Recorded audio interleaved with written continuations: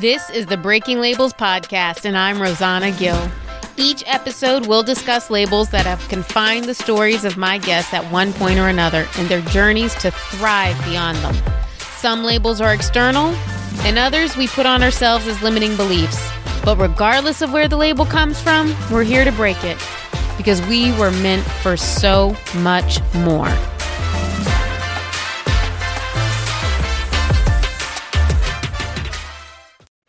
Welcome back to another episode of the Breaking Labels podcast. I am Rosanna Gill. This is going to be a very interesting and different episode. If you have not read the show notes, then surprise, surprise, spoiler alert, I am talking with Joshua Shea, who is a porn addict. Actually, I should say a recovering porn addict. And he's written a few books about the topic. He actually also just recently did a TED Talk that is going to be dropping any day now about the topic of porn addiction. And when I heard about him, I thought, wow, that is something that needs to be talked about, that needs to be out in the open. And I was also curious because I've never talked about somebody or talked with somebody who openly admitted that they had ever had a porn addiction. And so I hope that this is an episode that you come into with an open mind, because I certainly learned a lot from it and will be learning even more from it, because this is actually one of what will be a 2-part series, because we got into his background, kind of what led into the addiction, when did everything come to a head, and then he ended up in jail. And that is where the beginning of his recovery began. So we got to that point, but we never actually got to the point of getting to talk about the counseling and the coaching that he does for other addicts, or the coaching that he does with the partners of somebody with an addiction, a porn addiction, called betrayal trauma. So that's going to be on the next episode. But meanwhile, you get to hear the backstory and Josh's story. And all of my questions, some of which are kind of random, but that's the point. So, normally I would say share this episode with someone, but I understand because of the content, that may not be something that a lot of people are super eager to do. You may not want to post about this episode on your social media. That's fine, but I still hope in some way this message gets out to as many people as need to hear it. And if they want to listen to it on whatever platform you are, that's one option. We are on iTunes, Spotify, iHeartRadio, and you can also listen to it on our website, thebreakinglabelspodcast.com. So with that, let's jump into the conversation.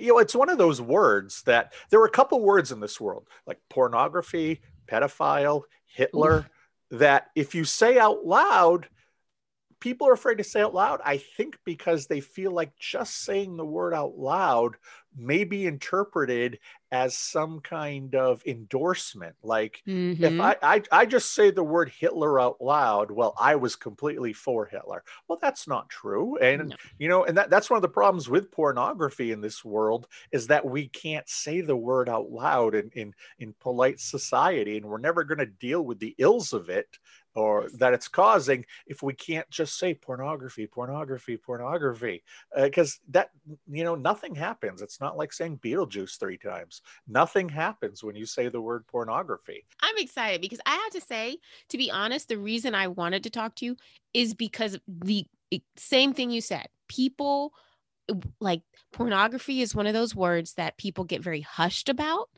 And there's obviously, I think some of that is tied to shame, whether it's because they have their own relationship with pornography or a family member, whatever it may be. But I just thought, we're all raised being told only perverts look at that.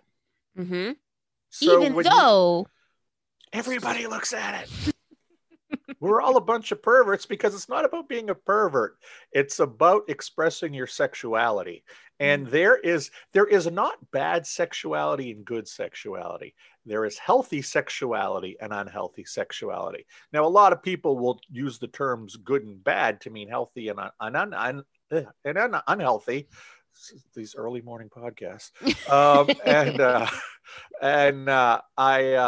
I think that, one of the things that makes me a little different out there is that, I don't necessarily preach an anti pornography stance, because there are plenty of people who have proven that they can use it without ill effects.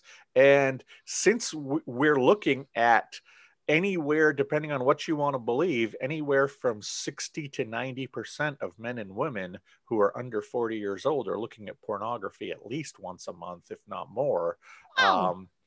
We might as well just say, hey, guess what? We all do it. And I don't know if it's the idea that we're perhaps looking at things that itch that scratch in the back of our head that we don't want to admit we have in polite company, or if it's the fact that, looking at pornography almost always comes with masturbation and nobody wants to admit that they engage in that, despite the fact that even more people masturbate than look at porn.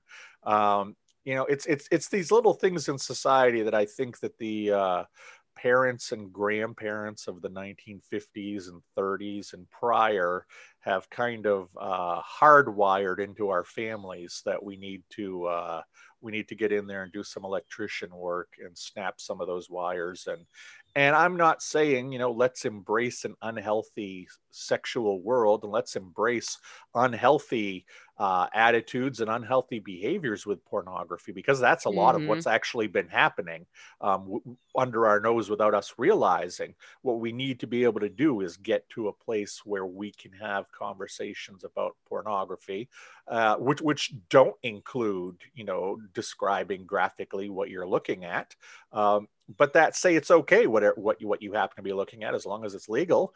And that, if we can get to that point, we can then talk about the ills of pornography. We can talk about the problems with pornography, because we're not going to solve the problems until we can talk about the subject. Until we go there. Yeah, absolutely. Absolutely. Yeah. And, and that's, I will have in my coaching, I will talk to a guy who will have no problem being super over the top graphic about what he looks at. And you know what? Cool. Whatever. I'm not going to judge you. I've been there. I've seen it all. I was an addict for 20 plus years.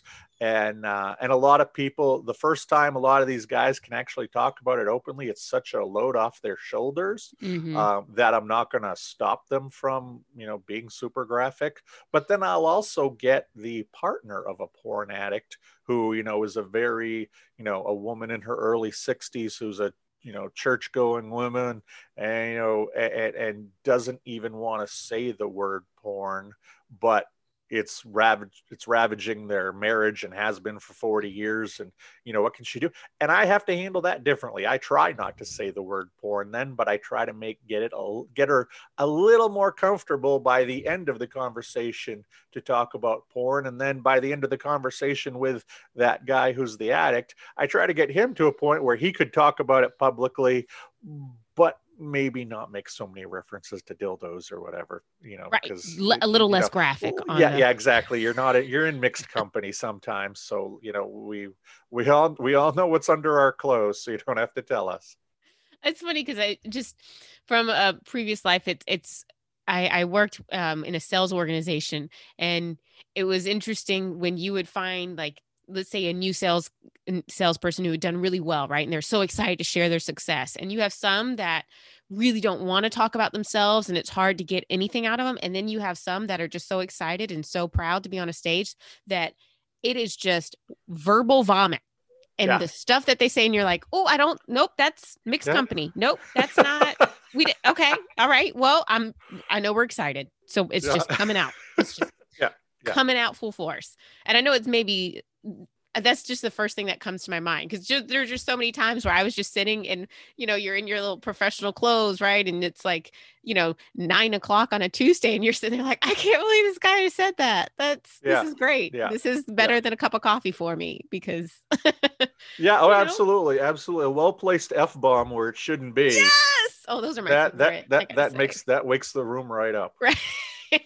And you might have a woman in her 50s who this is like a second career, and she's like, oh God. Oh, yeah. So Yeah, very yeah, absolutely. You gotta play the room.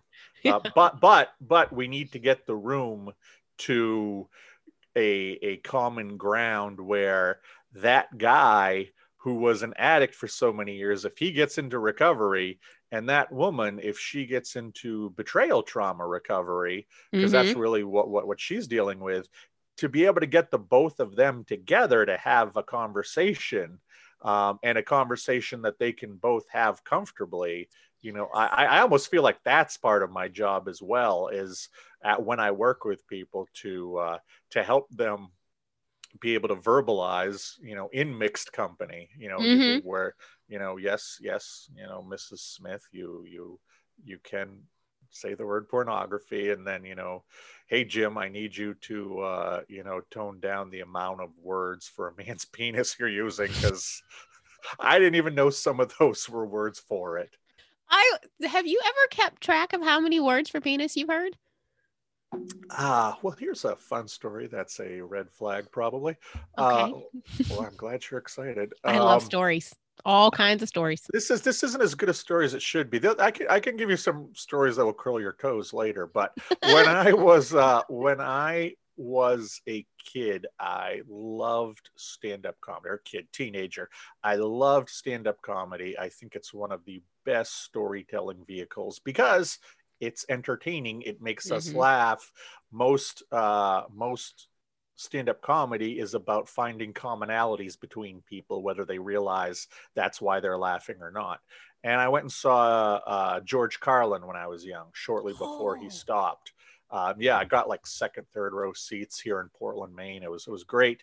And afterwards, I wanted to get a souvenir, and he had a poster. Now, I don't know if you know the story with George Carlin, where he was the only comedian who was ever like brought before Congress for obscenity, not because of him, but because he had the seven dirty words you can't say on TV or whatever. And Really? some disc jockey played that comedy bit. And I don't remember when this was, probably the 70s, but some disc jockey played that bit that he used to do on stage, on his radio show. And he got in trouble with the FCC, and it became a big deal. And George Carlin, after that, people started sending him uh, double entendres and other words for everything, for different sexual body parts, for different sexual positions, for just so he created this giant poster, which I don't remember. It was called something like 10,542 impolite phrases that you're not allowed to say on the radio. Oh my God, So I want this poster. it's got like 50 different ways to say masturbation, and 100 different ways, 100 different words for man's genitalia, 100 different words for woman's genitalia, and just all these, which are just, some of them are just absolutely hilarious.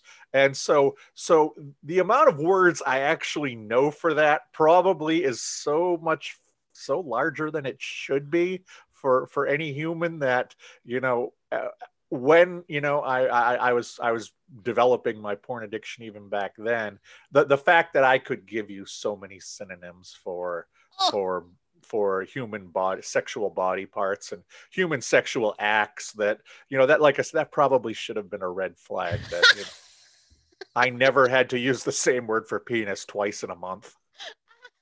the foreshadowing that you didn't even know Yeah. it was happening. Yeah, exactly, exactly. And so that's one of the funny things about addiction, both with my alcohol, and my pornography, is that, yeah, I can look back now and go, wow, my life should just be called the Red Flag Project, because there were so many warning signs.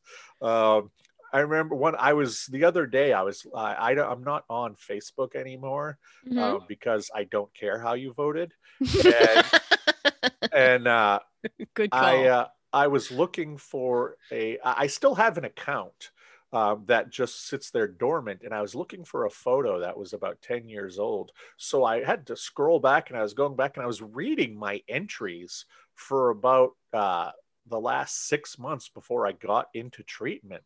And I wasn't sleeping very much at all back then. I was sleeping about 3 hours a night, Oh, and I just treated Facebook between midnight and 2 a.m. as my place to try out one-liners. But so many of them have these little subtle messages in them. Like there was one where it's like, I'm chasing tequila with shots of Gatorade. What do I have to do to get you people to stage an intervention? And I heard that, and it's like, okay, that's funny. I mean, I think It is. I mean, chasing tequila with Gatorade's gross, but because I was out of Red Bull. That was my drink of choice, was Red Bull and tequila. Because while you Resorted would to Gatorade. while you would black out with Red Bull and tequila, you still would have the energy to have really good stories told to you about what you did the next day. So that was my drink of choice. But and I look at that and it's like, I don't think I really wanted an intervention, but just writing that, and I look back at where I was, and I was such a mess at that time. Both with the pornography and the alcohol, and that was also the point that I had stopped taking my bipolar meds. So I was really a total mess. And some of these messages, like, wow, there were red flags there. And then looking back through life, just tons of red flags. And that's one thing that I try to tell people who, one of the things I think I may be an addict. Well, number one, if you're asking me, you probably are. You're not asking me if you're addicted to watching TV. You're not asking me if you're addicted to traveling. You're asking me if you're addicted to pornography, and so you probably are. Yeah. But I always tell people, look back. What makes you think you are? What are the red flags? What is your story? And once I learned my story and had some of the things filled in, I can now look back throughout my entire life and be like, oh, there was only one ending to this story. So to that vein, can you talk about like what your story was? Like, now in hindsight, when was the first red flag, and how did it progress until it was a full blown addiction that you? I mean, I guess I am very textbook when it comes to who a pornography addict is. Okay. I didn't know this until I read a study about 3 years ago, actually, by Patrick Carnes, who's kind of the godfather of sex and porn addiction research. He was doing this long before anybody else was. And he did one of his first groundbreaking studies, said that, and this is, I think, in the late 80s, early 90s. That's how far back it goes. And these are not exact. You can look it up or go on my Instagram page, and I've got something on there. But roughly 70% of men who are porn or sex addicts have experienced physical abuse. As Really? early in life. Yes. 70%. 80% have experienced sexual abuse at some point in their life, and around 93% have experienced mental or emotional abuse. And most of these men who have porn or sex addiction and have experienced this abuse have unresolved trauma. And that ultimately, so you're looking at, if you factor all these numbers together, it's like 89 to 92% of men who have sex or porn addiction are dealing with unresolved trauma. So if you think about it in it's a very those different terms, conversation. Well, addiction, and this is straight across the board, whether it's cocaine or food or sex or gambling or whatever it is, addiction is addiction is addiction is addiction is addiction. The same thing is happening in our mind from addiction to addiction. Now, obviously, if you're a cigarette addict, you're going to get lung cancer quicker than a gambling addict who's going to lose their kid's college fund, versus, a heroin addict who will have certain physical issues happening. Now, while everybody's addiction has those different side effects, what's happening in the brain with the pleasure centers and the dopamine and oxytocin and all that happy stuff, that's basically the same from addiction to addiction. Okay. But in porn and sex addiction, you have much higher instances of unresolved trauma. But that's almost always the case of addiction. For instance, with alcohol, most studies I've seen say 65, 66% of people turn to alcohol because of unresolved trauma. So that's a little bit lower, but again, that's what the driving factor is. And to me, unresolved trauma creates the addiction. Not Mm-hmm. knowing what to do with that trauma creates the addiction. Addiction is like a band-aid, and the uh, unresolved trauma is like the festering wound under the band-aid. I can throw the band-aid on. I can get one of those fancy band-aids that matches my skin tone exactly, and you have no idea I'm wearing a band-aid. Mm-hmm. And it to the surface, everything looks fine, and I'm not letting on I'm wearing a band-aid. But the reality is, whether I want to admit it or not, that wound underneath, nothing is happening good to Mm-hmm. it. It is festering. It is getting worse and worse. And the only way that you're ever going to not need a band-aid is to get into that wound and heal it. Once you heal the wound, you'll still have a scar, but you won't need a band-aid on top of it to hide it from the world, because you've dealt with that. And that's kind of the way I look at addiction. To your question is, the first red flag looking back, well, I mean, I guess it was the fact that I fell into that category as I was at a babysitter's house, from being a very small child up till about the age of 7, where there was some sexual abuse and a lot of mental and emotional abuse. And Oh. I can look back now. I mean, this woman is dead now, but I can look back and recognize how ill she was. She had a wheelbarrow full of mental health issues. She should not have been in charge of taking care of children, but she knew how to terrorize us, so we didn't tell our parents. She knew, she did a number on us. So that, looking back now, well, there was a red flag, Mm-hmm. even though I couldn't see it at the time. When I was 12 years old and was introduced to pornography for the first time by an older cousin who showed me some adult magazines, I can tell you that I was addicted within 15 seconds. Really? I don't remember the names of the magazines. I'm guessing it was Penthouse or Hustler. Um, and I had seen naked people before on HBO, not having sex like was on the pages of those magazines, but it was like some switch was flipped inside me. It was like some light shined from above. It was there was just something else happening here, where even though I was only 12, I felt like I had just discovered some kind of amazing secret that was going to help me through life. And when people still lean on the idea that pornography addiction isn't real, I bring up the fact that the only other time I ever felt this way was about 2 years later when I was 14, and I got drunk at a cousin's wedding for the first time. And suddenly, even at 14, I was better looking and smarter and funnier and a better dancer, and more people Mm-hmm. wanted to be around me. And I was just a better version of myself. And I felt like a better version of myself because I went around and snuck, 15 glasses of champagne when no one was looking.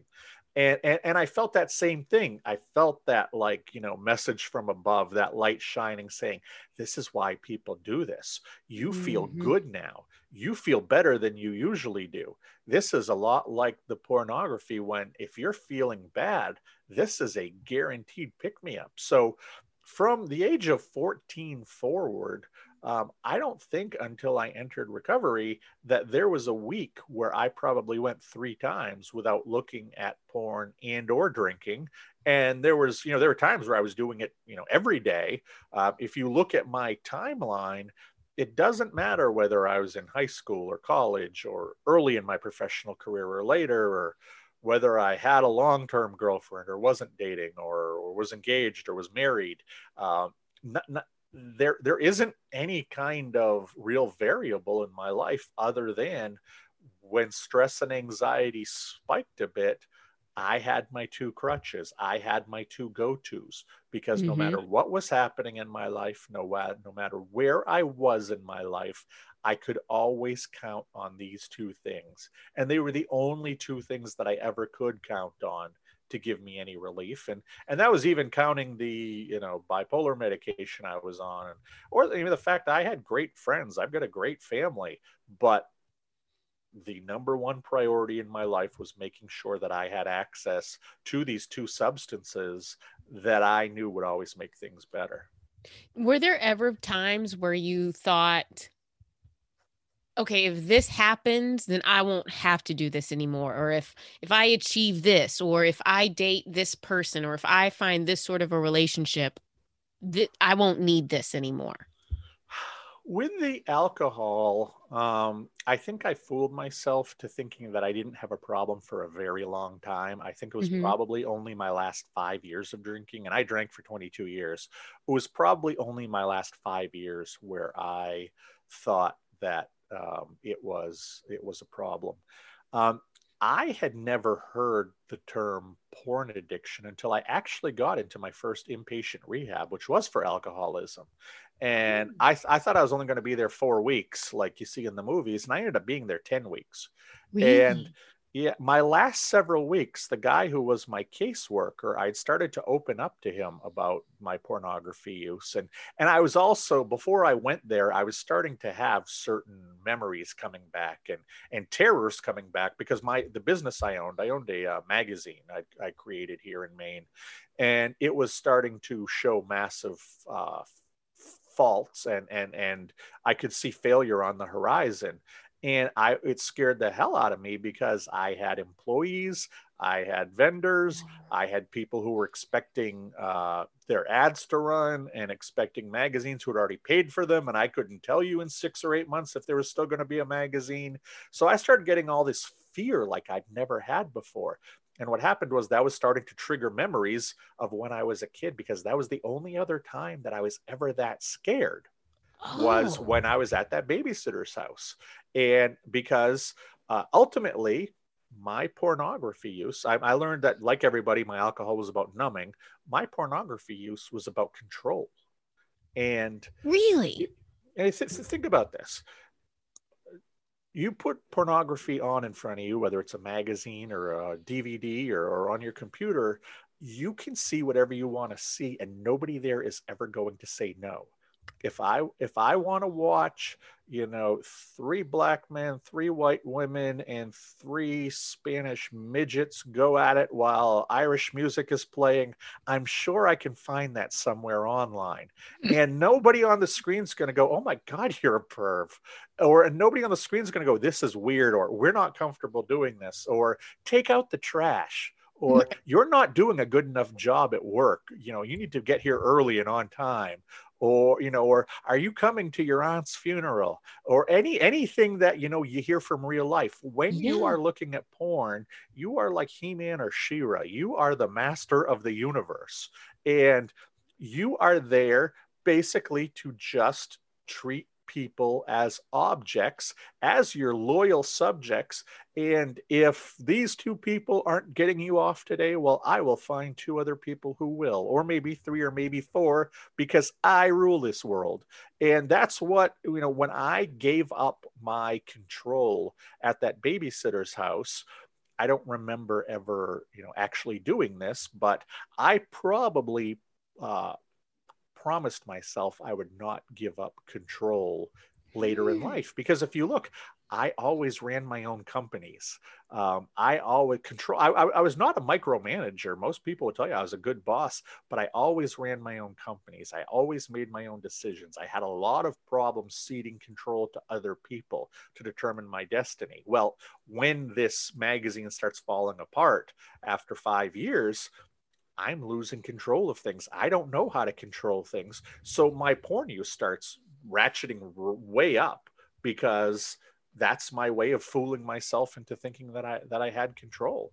And that's for me what pornography was about. That was for me where pornography hit, and it didn't matter really what was on the screen. And that's one of the things I try to drive home to people, to understand the difference between typical recreational use of pornography as largely an aid in masturbation, versus somebody who's an addict. With the addiction, porn addiction doesn't take place between the legs, it takes place between the ears. Mm. And that's what it really was for me, was that I think that a lot of people who are not addicts of any kind, or have dealt with addicts of any kind, mistakenly believe that we are always trying to get our next big high, and how can I get higher, and how can I get higher. And Mm-hmm. that is totally not the case. I'm trying to get the first high. I'm just trying to get that first amazing, this is great high that I got in my life. And I, that's all the chase is. But because of how you fry your pleasure centers, you need to use more. You need to, and how your Mm. body adjusts to it. You use more. It's like being the alcoholic, where when I was 17 years old, 3 beers would cause a buzz. When I was 27 years old, I was having to drink a bottle of wine to get that same buzz. And then when I'm 37 years old, at the end of my addiction, I'm having to drink a bottle, if not more, of tequila. And some nights I can't catch a buzz because I didn't have enough money to buy the alcohol, or I was just feeling too horrible, or I passed out, or whatever the case was. Um, Addiction escalates. Mm-hmm. Addiction escalates, and that's what happened. That's what perfectly happened with me. And it's like I said, the pornography was the illusion of control. That's why it existed for me. I recall in high school, one of the first times I recognized I was different than other people.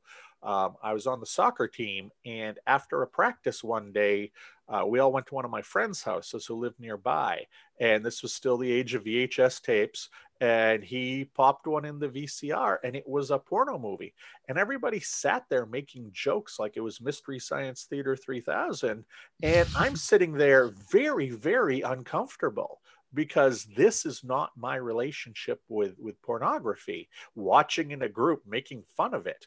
My relationship with pornography in high school was that after school, if I didn't have anything to do, I either rode my bike, or when I got my license, drove my car to the nearest video store and rented some porno movies. And then I went to the one convenience store that would sell beer to kids, and I bought beer. And every day after school was porn and beer, isolated by myself, just Mm-hmm. trying to keep the what mess that was in my head from getting even messier.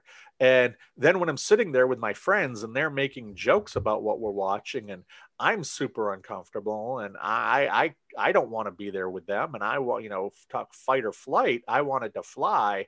That was another big red flag, that Mm. this is I'm not using this the way the rest of them are. Did you feel Um, protective of it, as in like this is something that's maybe sacred, or was it like just more of a, oh, why do they not feel the same way? yeah, I think that's what it was, where it's like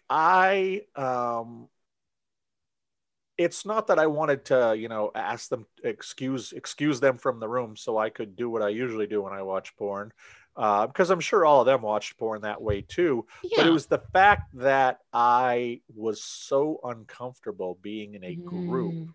trying to not desecrate. I didn't hold porn as anything sacred. It was a tool. I mean, it was Mm-hmm. just a tool.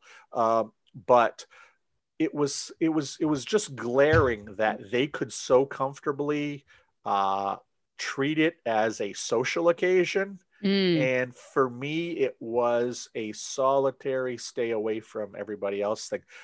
My drinking was the same way. When I was in my early 20s, I was in Portland, Maine at the time, and it had a great, entertainment scene, a great bar scene.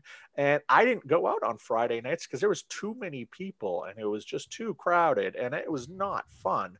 And, I might go out to a bar on a Tuesday night, when I could be left the hell alone. Otherwise, I would be home by myself, drinking by myself, or drinking with a roommate, or if I had a girlfriend at the time, or whatever. But very small group or by myself. I was very isolated. That's a big red flag when you want to isolate to engage in your addiction.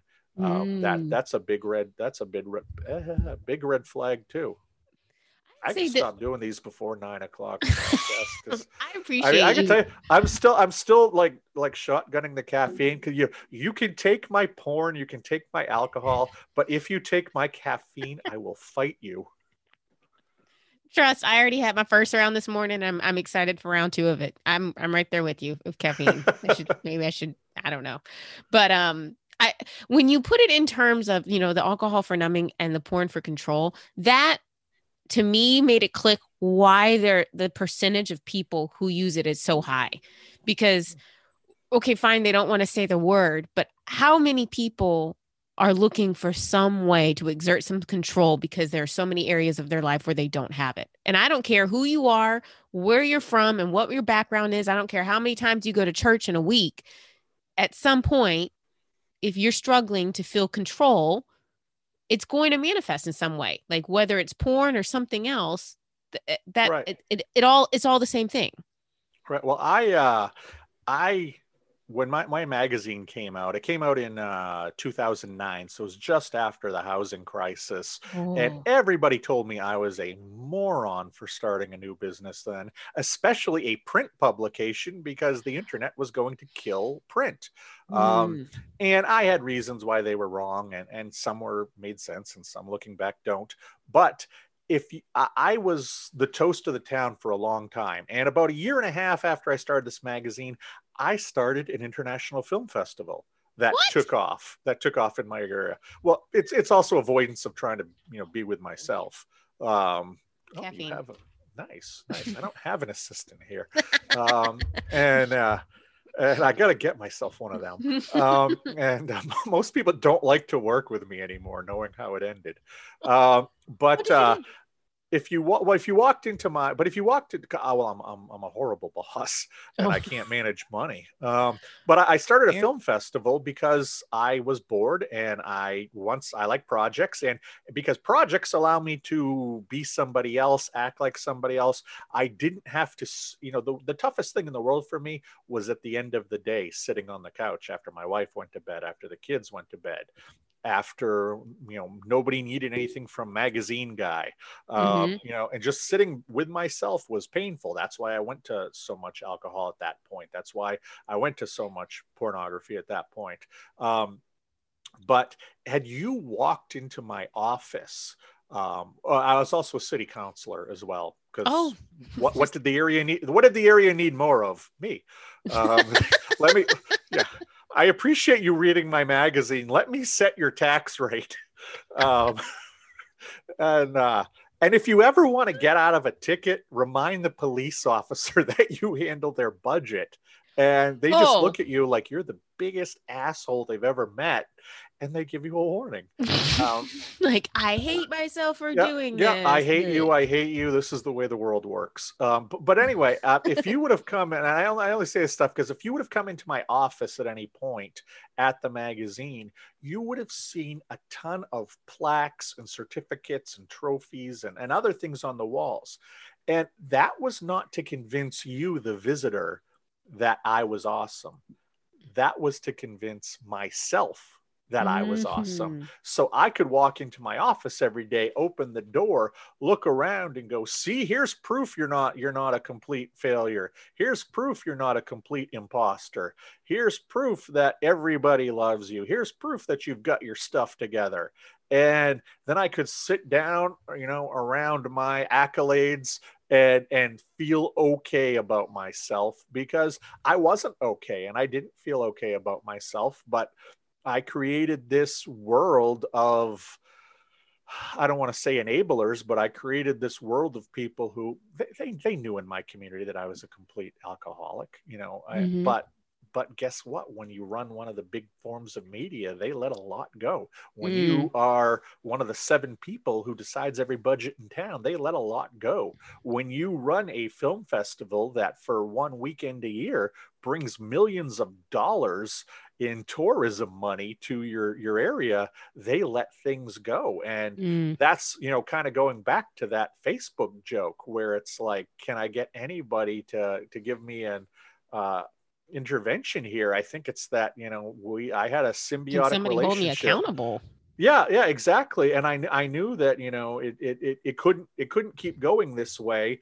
And to really go back to your first question, it was in that alcohol rehab where about 6 weeks in that my uh,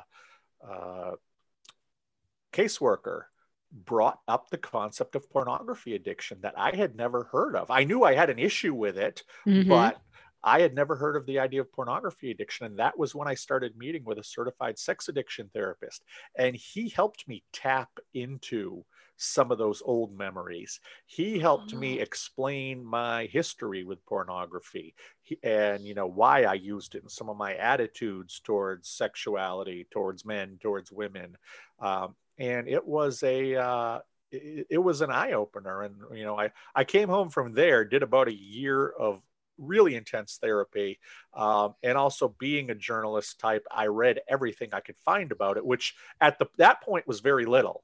Mm-hmm. There was, thankfully, I'm the kind of geek who can sit there with the New England Journal of Medicine and read the studies Oh, and be like, yeah, I know. You know the guy who says, I just read a study and they're full of crap? I'm actually that's the you. guy who reads the study and isn't full of crap. But I know most people don't want to read that stuff. And that was after seeing how little there was out there for the average person and the fact that I was a decent communicator. Um, I decided that, and something hit me. I mean, I don't know what it was. Call it divine intervention, or I don't know because I'm still not making very much money off of it, and I don't know if I ever will. But I just feel this push to tell not just my story, but talk about pornography in general. Talk about how things have changed. Try to somehow normalize this for people because I get so many people you know, who just want to talk to me one time, Mm. who are porn addicts or who needed just a hand, just a little bit of help. And it's amazing sitting there and having a conversation like I'm having with you, where while I am trained as a coach, I'm not the kind of person who's going to try to make you stay with me forever. And there are some guys who all I am is a conduit between uh, doing nothing and going to real therapy, and I ease them into it. And seeing somebody talk about this stuff for the first time, like I said, whether it's that really graphic guy or that school marm, older woman, it's so powerful seeing them talk about it for the first time, getting them to talk about it for the first time. And I don't know if it's my calling. I don't know what, but it feels like this is what I'm supposed to be doing. Then I think it is. I think you know those things, right? Like it's Yeah, it, something. it, it is. I'll keep doing this for now. And if something else comes up, something else comes up. But for right now, I'm okay talking about this. I'm okay telling my story. I'm okay with sharing things. Not many people out there are. From a absolutely crass marketing promotion standpoint, that's great. I'm in a class of one, but Mm-hmm. truthfully, I wish there was 500 other people like me out there. I wish that I had to fight to be on your show and not that people are coming to me asking me to be on their shows. Mm-hmm. That will be when I can fade into anonymity, and I can't get any attention from anybody anymore because this is so normalized. There's the victory lap. That's I mean, that's going to be huge, and I hope that does happen because agree. I was so confused when you were saying, it's not just my story, and I'm like, well, of course it's not. Like you shouldn't have to explain that. This is a story that belongs to so many people, and you were saying, hopefully people like you. I hope they're not all like you because this is something that spans so many uh, socioeconomic statuses, Oh, absolutely. religions. There is no stereotypical porn addict. That was No. my first book. I tried to have two themes, and my number one theme was there is no stereotypical porn addict. I have been in rehab, and I did go to a sex and porn rehab in Texas for about 6 weeks in 2015. Once my once my therapist and I decided that I probably could use some really intense work. And I met people there who were doctors and lawyers. And for the first Mm-hmm. time, I met women who were porn addicts, people Mm-hmm. who were very well off financially, who were smarter than I could ever hope to be. And then I've been in 12 step rooms and I've interviewed and worked with people who don't have two dimes to, push together, who probably wouldn't score 80 on an IQ test, who are every race, color, sexual orientation, age, Mm-hmm. you name it. There is no identifiable demographic of a porn addict. And I think that a lot of people still have this like 19-year-old guy with a lot of acne living in his mom's basement who was too scared to go to college and has never kissed a girl in real life, who has a stack of dirty magazines this high. That's who a porn addict is. And that's just No, not it. I mean, no. I'm sure that guy exists and he's part of the group, but that's just not it. and Mm-hmm. and that's what people need to recognize, is that if I, a guy who owned two companies, was a politician, had a wife, had kids, really on the surface had it all together for so long, could be a porn addict. Anybody can. Mm-hmm. Can you what rewind just a little bit? When did it all like explode? Oh, When this is a did fun story. You want stories? Here's your story. oh Um, bring it. um, yeah. Um, it happened in 2014. So let me set it back a year. 2013, my company is absolutely falling apart. Mm-hmm. I'm freaking out. I'm not. I make the stupid decision that I am going to pull myself off of my bipolar meds that I've been taking for about a dozen years, because I romanticized and remembered the mania of my early 20s. Um, Mm-hmm. my normal way of being through my teens and early 20s was not depressed. My normal way of being was mania. Um, and I always felt that when I took the pills, that somehow put a restrictor plate on me. I needed more than 3 hours of sleep a night all of a sudden. And I didn't have this, place of creativity that I couldn't even explain where some of my ideas came from. And I just felt that, like I said, the medicine was a restrictor plate.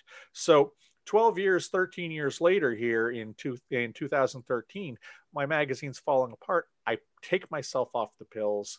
And that's because I think that if I can tap into that part of my brain I haven't been using, I'll be able to save the magazine. If you throw a lot of money at me, I look like a very good business person, but I'm not. Um, I'm very good at smoke mirrors and distraction. It's gaslighting. I can gaslight people into thinking I'm a good businessman. But when you take the money away and it gets real tough, I can't. And our revenues started dropping for a variety of reasons. But our expenses kept going up and I didn't know what to do. So I pulled myself off the pills. Well, unfortunately, Oh once no. it got out of my system 2, 3 weeks later, my drinking exploded, my porn use exploded. Um, in and I had that issue with escalation where it had to go. And long story short, what happened to me was that just looking at clips online wasn't doing it for me anymore. So I started to go into chat rooms and Mm-hmm. talking with women in there. And I recognized pretty quickly that women would not talk to, I mean, I know I'm no present now, but I really looked like hell back when I was 37. And in the midst of my addiction, I looked like I was probably 60 and my skin was blotchy. And, because I'd take one shower a week. That's how much I Oh. cared about what was going on. I looked like I combed my hair with a pork chop and hadn't had a, haircut in months. And I mean, I looked bad. So, I couldn't get women to stop and talk to me. So I figured out a way, which is a long story you can read about in my first book, now available on Amazon, Yay. that Wait, what's it called? it's called, I don't even have a copy. Oh yeah, here it is. The Addiction Nobody Will Talk About. The addiction nobody will talk about. Okay, good. I'm Yeah. going to link to that as well. Good. And and it's cheap right now on there. I don't know why they'd have like a 25% off, but go buy now. It's great story. But Okay. anyway, um, I ended up figuring out a way to bypass my webcam. And I found a video of a good looking 23, 24-year-old guy who just looked like he was typing at his computer. So all of a sudden, because guess what? Women are just as shallow as men. I could get women to stop and talk to this good looking guy when I couldn't get them to stop and talk to the, Quasimodo that I was becoming. You And I, catfished. yeah. Sorry, And just never met yeah, anybody. no, absolutely, I catfished. I catfished and I groomed, because what I did was Oh, I would this goes back to my control. This is 100% my control issue. I would get this was a system where it was a lot like Zoom. I don't know if you ever heard of Chat Roulette. mm-mm. That wasn't the site I was on, but it was like you and I talking right now on Zoom. If I don't want to keep talking to you, I can hit a button and somebody else's screen comes up. Or you don't Oh, want to talk to me, you hit a button, somebody else's screen comes up. So tens of thousands of people are connected throughout the world. And once I started playing this character of this guy, women would stop and talk. Now they couldn't see me, so hmm. I just typed my responses because that's what it looked like this guy was doing. While I was while I was talking to this woman, I would be on the side of my screen getting as much information about them as I could. And because I have a history as a journalist and a history as an investigative reporter, Oh, I'm very good at asking questions. I can get you to reveal lots of stuff you don't even recognize you're revealing. hmm. And I've always wanted to learn how to do those cold readings, like as a psychic, because I think I'd be good at that. Is Because that a puppy? that is one of my mini dogs. That Okay, is that is I know my that German sound. Shepherd, who is going to town, and his leg is hitting my bed at the same time. Sorry. Um, I, and anyway, um, so what I found very quickly was it wasn't just that I wanted to find a woman and say, "Hey, flash me." What I wanted was to find a woman who would say, "No, I'm not going to flash you." And then I like to spend 2 hours trying to break her down and get her to flash me or do anything sexual, whatever it was. It was about oh, control. So let's say that, I know your first name. Eventually, I get you to tell me basically where you're from or whatever, or a couple other pieces of information. I remember one time, and I actually talk about this in my book. That a woman, it's the opening of my book, a woman once mentioned, she was in her early to mid 20s. She once mentioned to me that her father was a teacher at, I won't say, but a very prestigious university. And he had just won some award for some kind of chemical thing that I didn't even understand. But just that information, I was able to go find his biography. At the end of it, it mentioned his wife and kid, where he lived, where he was from, and his wife and kids' names. So I got all I needed to do to start finding her. So mm-hmm. with her, there was a bunch of pictures of competitive horse jumping. So once I discovered that on her Facebook page, I could say something like, "Well, I can't talk to you too late tonight because my sister's got a competitive horse jumping competition tomorrow, so I got to go support her because I love my sister." Oh wait, you Mm. so it's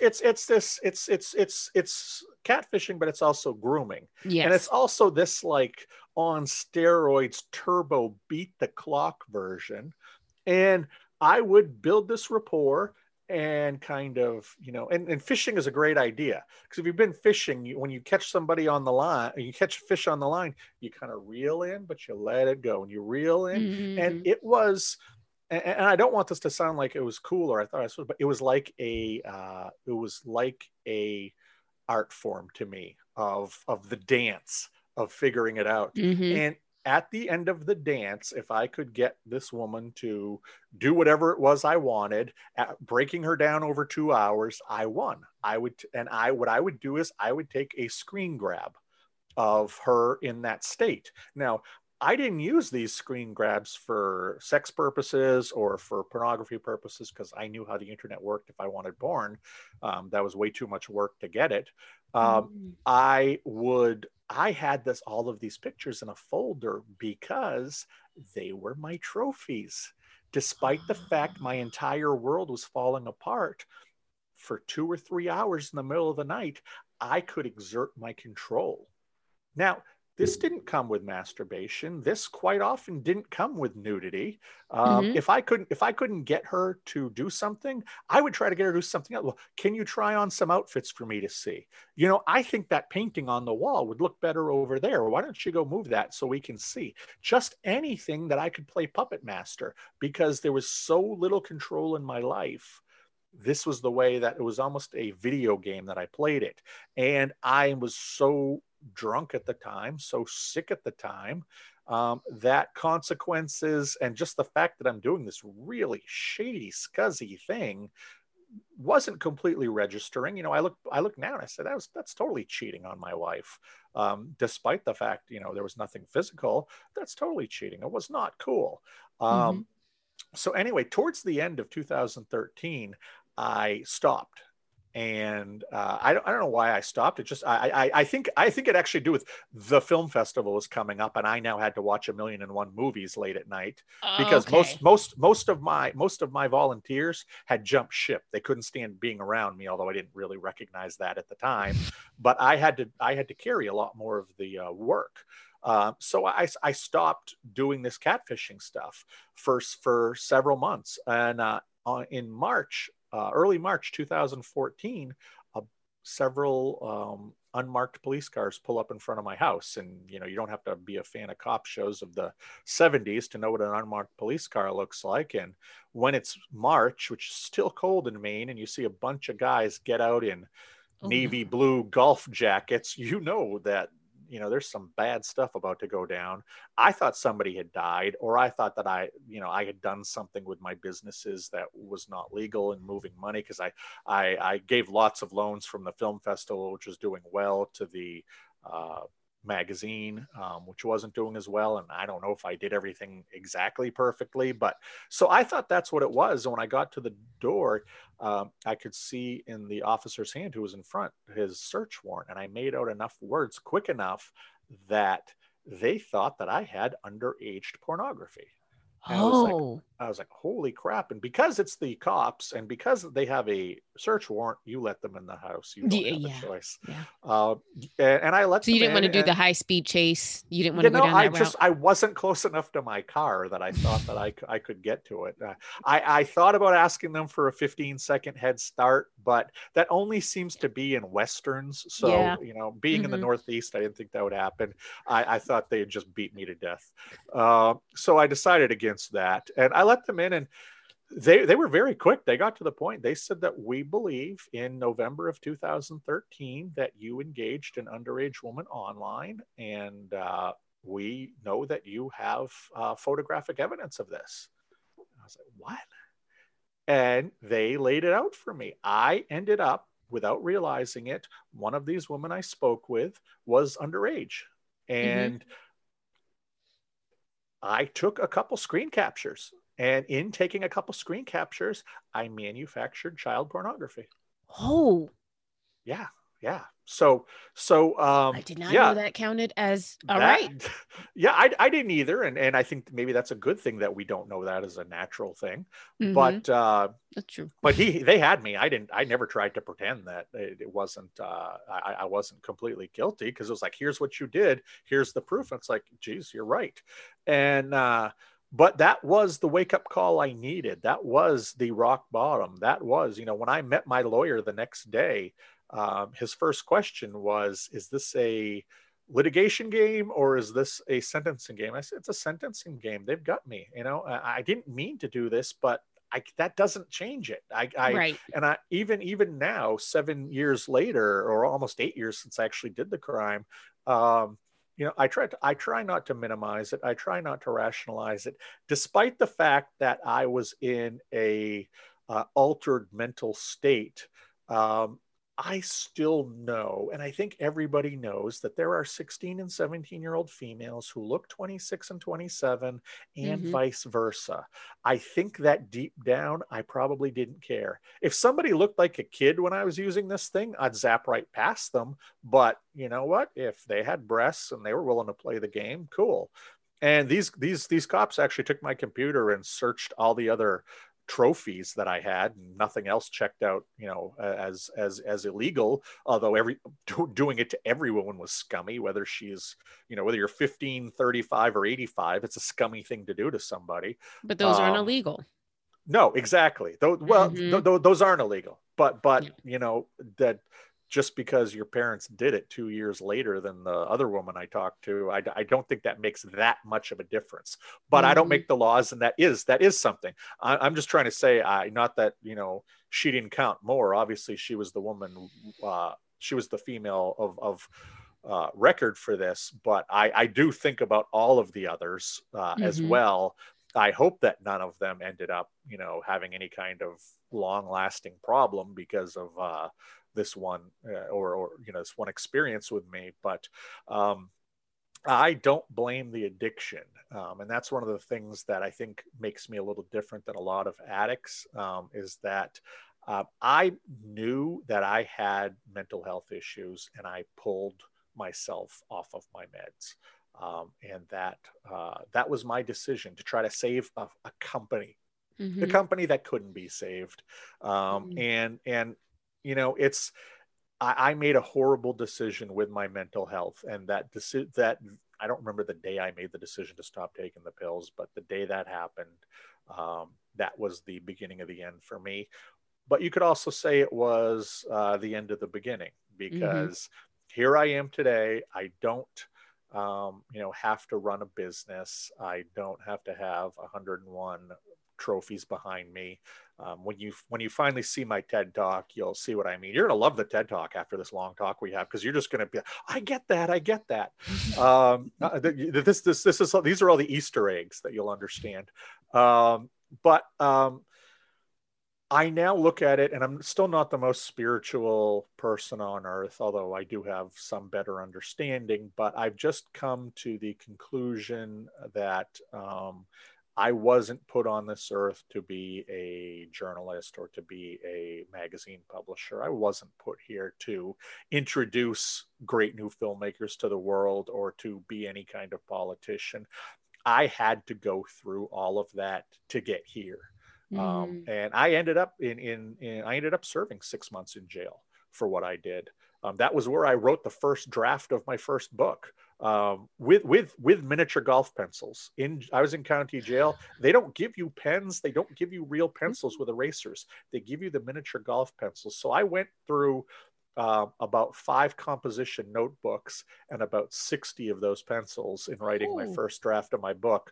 But it was in meeting so many of those men in jail who had similar tales to the rich people in rehab, who Mm-hmm. had they could tell you stories about their drug running or their robberies, or even the domestic abuse they did against their wife, and have no problem telling those stories. They couldn't tell stories about their sex or porn. And I was the first person they'd ever met they could talk about it with. So I was like playing junior therapist in Mm-hmm. jail. And that was truly where I realized I'm here for something more important. I need to move in this direction. And when I got out of jail, I transcribed my first book. I continued with therapy, which is actually where I have to run off to when I'm done with you here. And because I still see my therapist every 2 weeks. Mm-hmm. And I'm here for a different reason. I think I know why I'm here now. Through all the good, bad, or indifferent of what happened to me, I am now a healthier person, physically, mentally, spiritually, emotionally, than I ever have been. And that's because I did the hard work of recovery. And I always tell people, and this was the second big point of my first book, was that if I can get to the place that I got to, you can too. For 99.5% of my addiction, I never would have gone to places where I was interacting with real people. I never did that. I saw that as cheating. but I reached a point, I escalated in my addiction so far that I reached a point where I completely lost myself. And I know there are people listening now who may be like, well, I look at porn, but I could never get to where that guy got to. Well, Mm, it took me 24 years to get to where I got to. right. And thank God that, the police were watching. Thank God that they intervened, because I don't know anything else that would have intervened that would have worked. But I'm a little bit allergic to the G word, being God. So I just like to say the universe has put me exactly where I'm supposed to be. And while it took me, over 40 years to get it, I'm doing what I'm supposed to be doing now. And that's talking to you on an early Friday morning. And I appreciate it. Thank you.